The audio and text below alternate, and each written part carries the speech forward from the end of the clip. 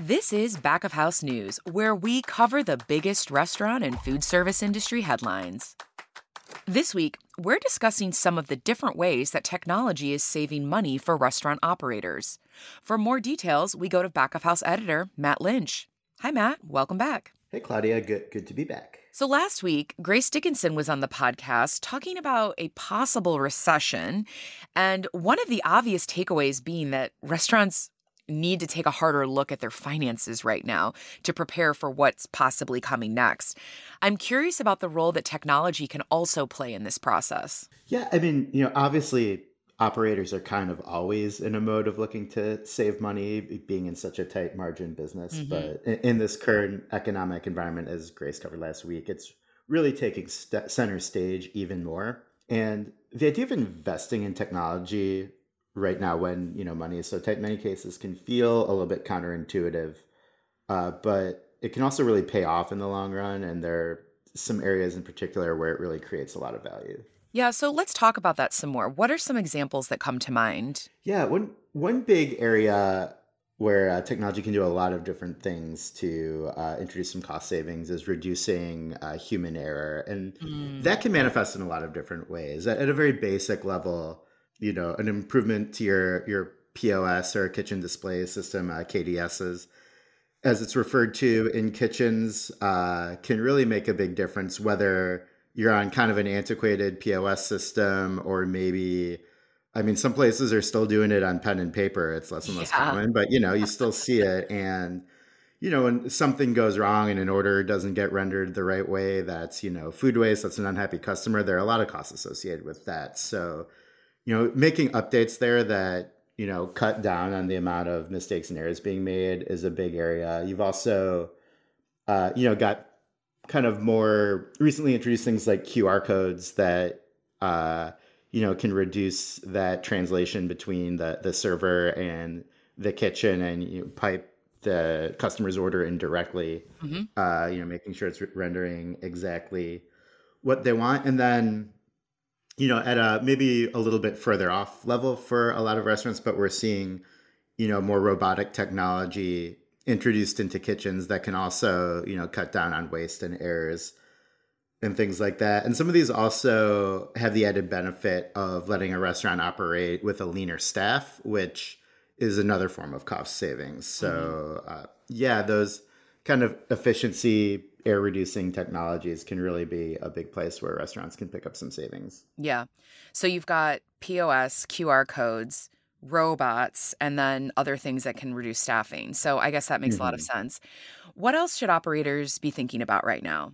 Yeah, I mean, another big area, and the human error plays into this, but it's only a small part of the big picture of it, is food waste, which research shows, studies will vary, but about 10% is kind of the industry benchmark that often gets cited as kind of the average amount of food your typical restaurant that just gets chalked up to waste.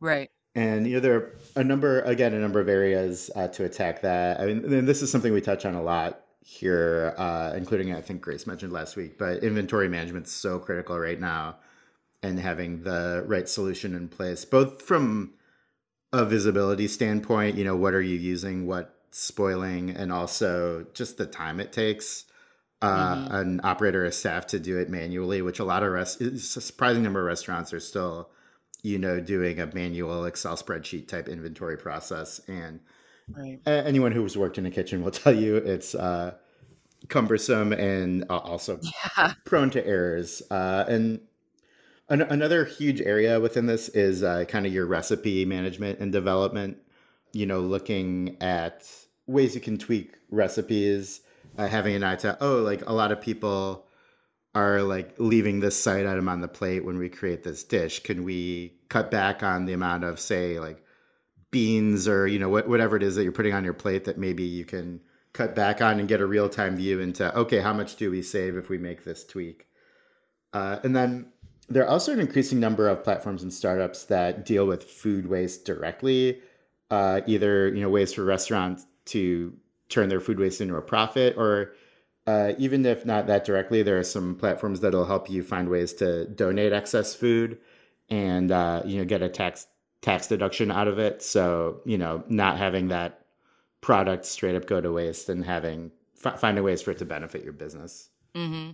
Yeah, I feel like if you can start it from the top of the funnel with some of this inventory management, then you don't have to worry so much about the food waste side at the end. But certainly it's a great add-on. And I think in general, the way that food costs are right now, I have to believe that this is an area that a lot of restaurants could benefit from paying much closer attention to. Yeah, absolutely. I think, and I teased it in the earlier answer, but I think kind of all the different things you can do around your recipe development and analysis is a big area to focus. Not just around making those tweaks in dishes, as I mentioned earlier, but also kind of syncing that up with your POS and having a window into like, okay, this item is generating a ton of profit for us. This one, not so much. Do we cut the dish? Are there ways we can transform it to, make it, instead of a slim margin item, something that's more profitable? Just, having something that's intelligently letting you look at all of that and make changes to, create more profit from your menu is a really valuable place for operators to be spending their time right now. Yeah, and it definitely seems like having the right POS software in place is a huge key to success for a lot of these. Yeah, I think another thing I would call out, and this folds in a lot of the elements we've been talking about, but just tracking all of your spending at a high level in one place. Because, restaurants have to spend on so many different things. We've been talking a lot about food costs. Right. But it's not just food. There's all the packaging and depending on the kind of operation you're running, maybe silverware, napkins, things like that.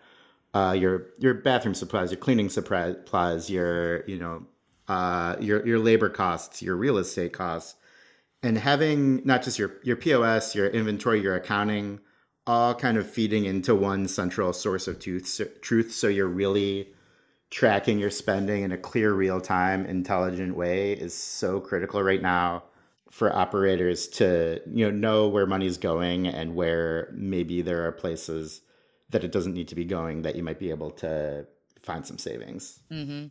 I like the fact that a lot of the restaurants that I order from online now give me the opt-in for utensils and cutlery, because I always opt out. I'm like, I've got plenty of those in my apartment. Exactly. I don't need your plastic throwaways, but I appreciate it that they offer it. I don't need another weird plastic bag of silverware that stays in a drawer for 6 years and I eventually throw away. Yeah. Right.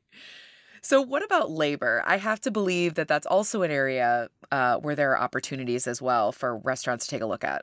Yeah, it's funny because, obviously there is this big push to, pay higher wages in the restaurant industry. You don't necessarily think of labor as an area for cost savings, but if you kind of think about the opportunity cost of being understaffed and it taking a long time to hire and onboard people, there are definitely ways technology can help introduce efficiencies that really do translate into, improved revenue and cost savings.